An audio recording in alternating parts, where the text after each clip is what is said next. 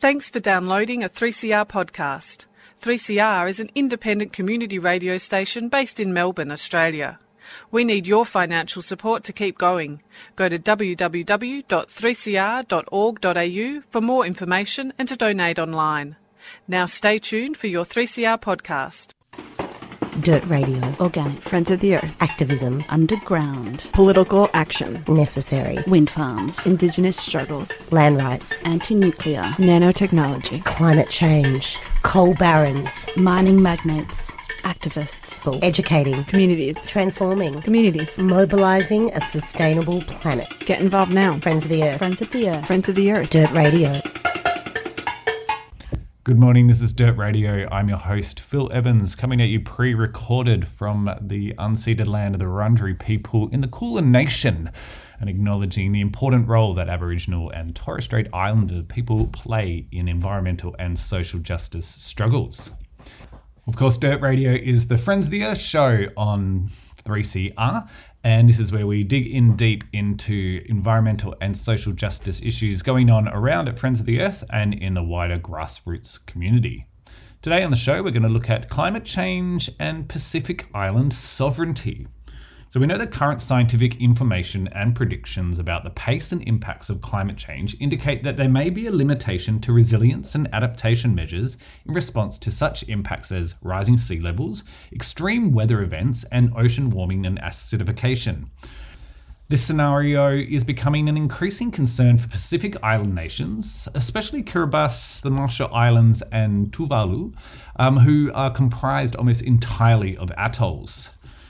Recently, Friends of the Earth joined with the Pacific Islands Council of Queensland to put on a conference about climate change challenges to the cultural identity and sovereignty of Pacific Atoll nations. Today on the show, we're going to be hearing a presentation that was made by the Honourable Simon Coffey, who is the Foreign Affairs Minister of Tuvalu, as a part of that conference that happened back on the 22nd and 23rd of July. That'll be coming up soon on Dirt Radio, but for now, let's go to a couple of community service announcements.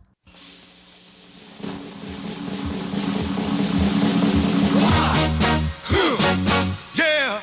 What is it good for? Absolutely nothing.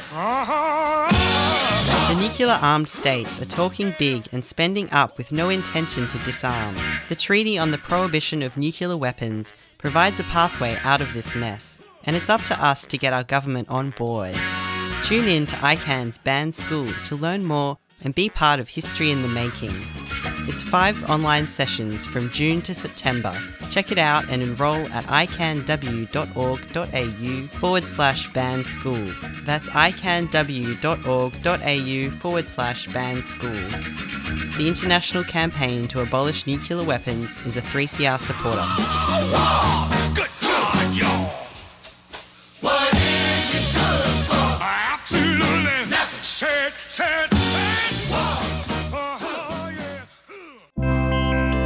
Commons Social Change Library is an online collection of educational resources for those campaigning for social change. It collects, curates and distributes the key lessons and resources of progressive movements around Australia and across the globe. The library includes over 500 resources covering campaign strategy, community organising, activist history, digital campaigning, diversity and inclusion, and much, much more. It's free to access the library, so check out the collection at www.commonslibrary.org. Commons Social Change Library is a 3CR supporter.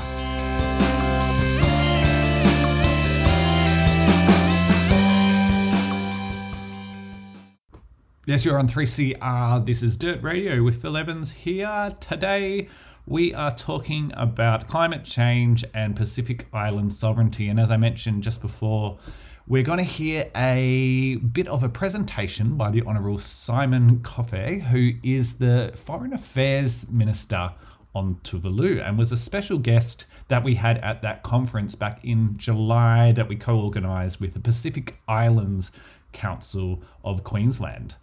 Prior to entering Parliament, Coffey served as a senior magistrate of Tuvalu and earned a Bachelor of Laws degree from the University of South Pacific. He has a master's degree in international maritime law from the University of Malta. And what rising sea levels and climate change have to do with Pacific Island sovereignty from an international law perspective? Let's take a listen to that presentation delivered back in July on 3CR. I'm a lawyer by profession, so I'll be focusing more on the legal issues and the legal implications of climate change on statehood, and also the implication on maritime zones. As we understand, maritime zones are entitlements that states have under the United Nations Convention on the Law of the Sea. And I'll briefly also explain some of the initiatives that Tuvalu has undertaken in regards to really strengthening our position both on the national level and regionally and internationally. What is a state under international law? This question is not entirely clear. There isn't a consensus on the criteria for statehood, although there is a convention, the Montevideo Convention, which I will discuss very briefly after this. And it seems that under state practice, how states have behaved in the past, that statehood is really attributed by recognizing states. It comes down to more political considerations. But the closest thing we have to, I guess, to a definition or to a criteria for statehood is that which is laid out in the Montevideo Convention on the rights and duties of states. Under the convention, a state must have a permanent population. A state must also have a defined territory, a government that has effective control over that territory. And lastly, a state must have capacity to enter into relations with other states. And so by looking at that definition, we can see quite clearly the implications of climate change and sea level rise on countries like Tuvalu and other vulnerable countries in the Pacific and around the world. As we know, climate change could make our islands uninhabitable, forcing us to relocate, even to the extent that our territories, our physical territories, are fully submerged. And so the question then arises is, can a state still exist in the absence of a population and a physical territory? So these are the legal issues or the legal challenges that we see because of climate change. And so before I get into answering that question and to looking at how we can actually resolve this dilemma that we have with statehood, I'll quickly just jump to the issue of maritime zones, because I feel these are issues that are connected. What are the legal implications, or what are the legal issues around our maritime boundaries and our maritime zones? For most of you, you'll be aware that under the United Nations Convention on the Law of the Sea, countries are entitled to maritime zones that are measured from baselines. And we're entitled to a territorial sea that is measured up to 12 nautical miles, an exclusive economic zone that is measured up to 200 nautical miles. Now, these maritime zones are measured from a baseline, and a baseline is defined under UNCLOS as the low water mark. So when the tide is low, the measure of the baseline is taken from the low water mark. The challenge, I guess the legal challenge, as most of you would know from this definition, is that with sea level rise, the low water line would then shift over time because of climate change and causing the sea levels to rise. So the question then is, does that affect the outer limits of our maritime zones if the low water mark is shifting? Under UNCLOS, it's not very clear whether the baselines shift or not. But again, it also can come down to how we interpret some of the provisions of UNCLOS. Are they in favor of retaining permanent baselines or otherwise? There's another provision also in UNCLOS that also poses a challenge for us, and that is in relation to rocks and islands that cannot sustain human habitation or economic life. UNCLOS says that if those islands cannot sustain life or economic life, then it is not entitled to maritime zones. And again, it comes back to this issue of if we were to relocate and leave our islands, could we still be able to retain those maritime zones under UNCLOS? So I believe under international law at the moment, there's a lot of gray areas, and it's partly because when these instruments were negotiated, climate change was not so much an issue or was not taken into account when these provisions were negotiated. And so it's an issue that we need to look at. You're listening to 3CR. This is Dirt Radio. Phil Evans here, and we're listening to the Honourable Simon Kofe, who is the Tuvaluan Minister for Justice, Communication and Foreign Affairs, and he's talking about international law and what rising sea levels and climate change have to do with Pacific Island sovereignty. This, of course, was a recording from a conference held by the Pacific Island Council of Queensland and Friends of the Earth via our Climate Frontlines project looking at climate change challenges to cultural identity and sovereignty of Pacific Atoll nations. If you're enjoying this particular excerpt, I found it really fascinating at this conference. We'll be featuring quite a few of the presentations over the coming weeks and months in the lead up to the COP26 international negotiations on climate change, looking in particular at this topic, international law, and what the international community can do in terms of mitigating some of the climate impacts. We know we're on the path to 1.5 degrees, already at 1.1 degree warming, so urgent action is needed, and this conference will be really important. Coming up in this presentation, Kofi will look at some of the actions that Tuvalu have actually already taken in terms of shaping customary international law. It's a great listen, so please stick around on Dirt Radio for the rest of this presentation. So coming back again to the question I posed, can we have a state without permanent population or a territory? Or how do we resolve our entitlements to our maritime zones? There are two approaches by which we can address this. The first approach is to interpret or to reinterpret existing rules and state practice in favor of retaining statehood and our maritime zones. And so I'll briefly talk about some of the existing provisions that under international law that would favor this proposition that our statehood is permanent, our maritime zones entitlements are also permanent. The second approach, which is also a very important approach, and it's something that is within every nation's power to do, and that is to propose or to initiate a change to the international law framework to accommodate states that are affected by climate change. On the first approach, under the Montevideo Convention, there is also a provision that provides that once recognition is given, then that recognition is irrevocable. So it's a basis on which we can also argue that once recognition is given by other states, that recognition cannot be withdrawn. And so this really highlights again the importance of the political considerations and how we are establishing diplomatic ties and recognition from other states as to our statehood. Under the UN Charter as well, once you become a member of the UN, the only ground for expulsion is persistent violation of the Charter. So again, that could be a basis on which we can argue that the only way you get expelled once you become a member of the UN is if you violated the Charter. And there's no mention here of the criteria for statehood about losing territory or having to relocate your whole population because of climate change. The other areas that we could also argue is to look at state practice, how states have behaved in the past. And one concept that is very much recognized under international law is the concept of a government in exile. As we know that often in countries that there are civil unrest or civil wars or invasion from other countries, that a government has been forced to operate in exile, to operate from a different country. And so the concept of government in exile seems to propose that you can be recognized on the international stage, even if you don't have effective control over your territory at that time. And there are many examples in the past where countries have recognized a government in exile. The other concept under international law is a deterritorialized states. And I think we'll remember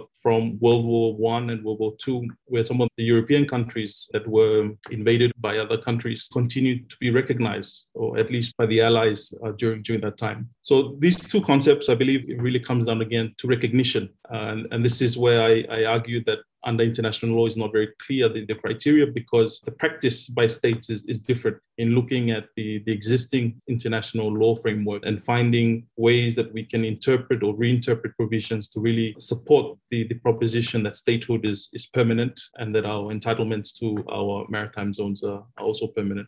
The second approach is really to propose or to initiate a change to the international law framework to accommodate states that are affected by climate change. There's a concept that's been put forward by a Professor Burkett, a law professor. She coined this concept of nation in ex situ. And what it really is a concept that looks to preserving and promoting the interests of a deterritorialized state. And ex situ is defined as nationhood, as a status that allows the continuity of existence, even when a state has lost its territory. Under such an arrangement, as the professor explains, is that an arrangement for an authority or government that would be elected by registered voters promoters of the deterritorialized state to act as trustees of the assets of the state and to represent the interests of the state on the international plane. The other concept is a digital nation, and it's a concept that we are developing at the moment in Tuvalu, whereby we're looking at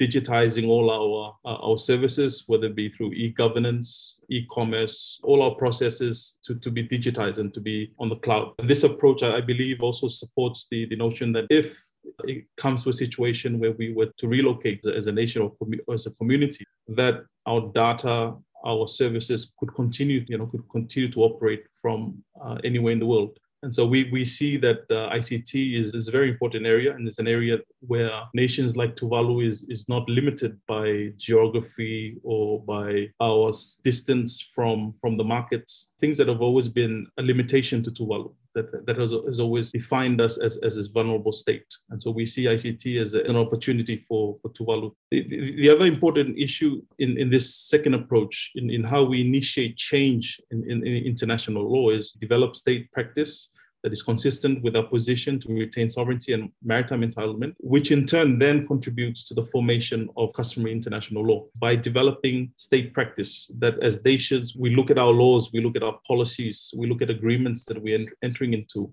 and really putting forward the proposition that we're arguing here about permanent statehood, that these things really need to be reflected on the national level. And it's something that we've been encouraging for the Pacific Island countries, that we don't need to wait until other nations begin to recognize and support this notion. We can make a start by passing laws, passing policies that really reflects the positions that I've highlighted here.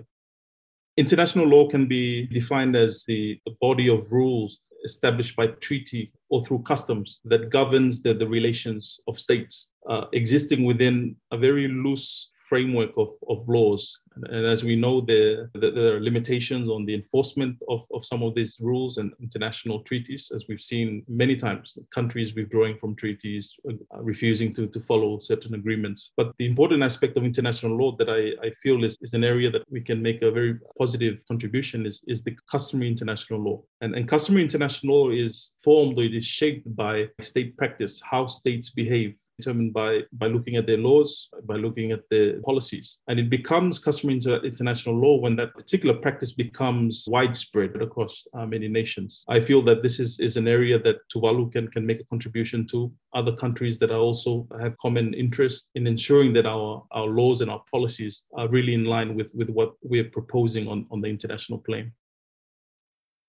Tuvalu insists that all countries forming relations with Tuvalu recognize the statehood of the nation as permanent and its existing maritime boundaries as set, even if Tuvalu loses its land territory due to sea level rise. And so this is a very important policy, not only for Tuvalu, but when you get other countries to recognize that, then it contributes to the widespread adoption of these principles and these concepts that we're talking about here. So we've actually also developed joint communiques, standardized our joint communiques to ensure that these principles are reflected in it.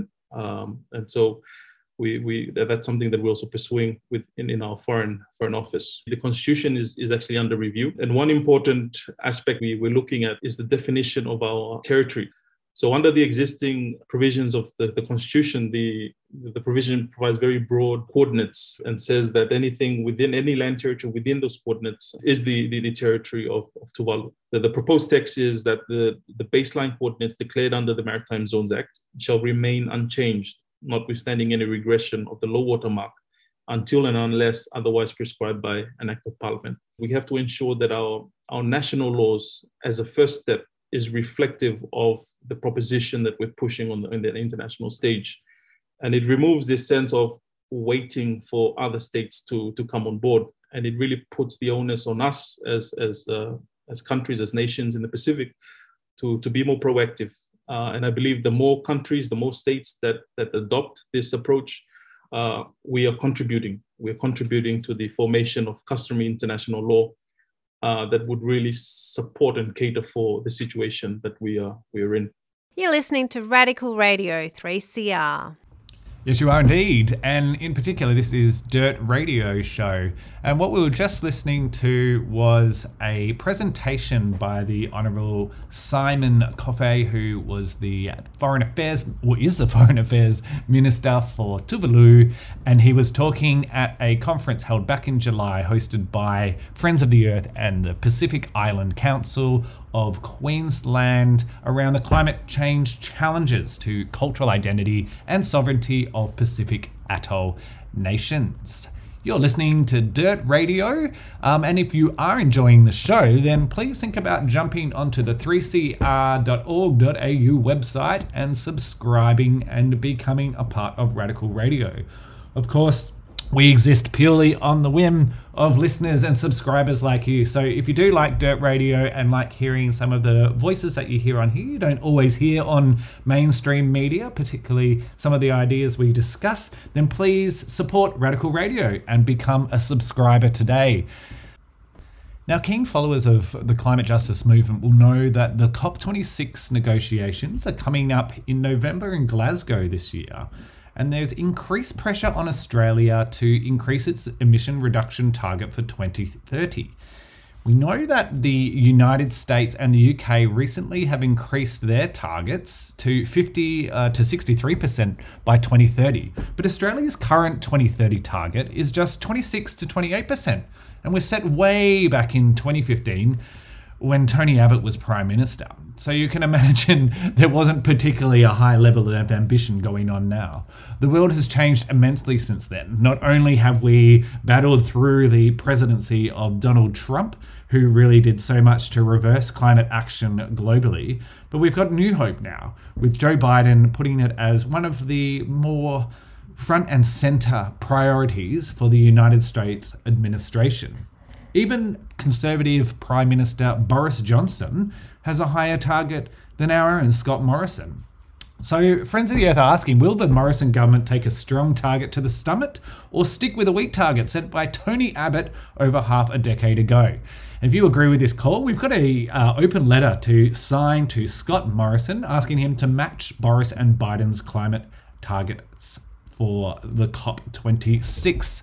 So you can jump onto actonclimate.org.au/match_Boris_and_Biden. And I'll put that link in the show notes so you can join it and be part of making sure that Australia goes to these important international negotiations with a strong target to make sure that we're doing our part to mitigate climate change. As we heard, it's having a huge impact on our Pacific Island neighbours, in particular those atoll nations like Tuvalu and Kiribati and the Marshall Islands. So it's really important that we all play our part as one of the highest per capita emitters of greenhouse gases in the world. This has been another episode of Dirt Radio, this one recorded at home. I'm sitting in my bedroom working, much like many of you, I imagine. Big thanks and a shout out to all the frontline workers, whether you be someone who is out there cooking food, stocking shelves in supermarkets or markets around the place, and especially those who are working the front line in the health industries. We send you big love and huge gratitudes from all the people at Friends of the Earth, and I know everyone at 3CR as well. Stay safe, everyone. We can get through this together. And to finish up the show, let's go back to the dance floors of 1991. Hope to head back to a dance floor soon. And hear from the future sound of London. This is a track called Papua New Guinea, featuring samples from Dead Can Dance, a good favourite of mine. Enjoy, kick off the shoes, have a little boogie if you need to, and stay safe, everyone. Phil Evans signing out. You're on 3CR. Stick around for Billabong Beats. I'll see you next week.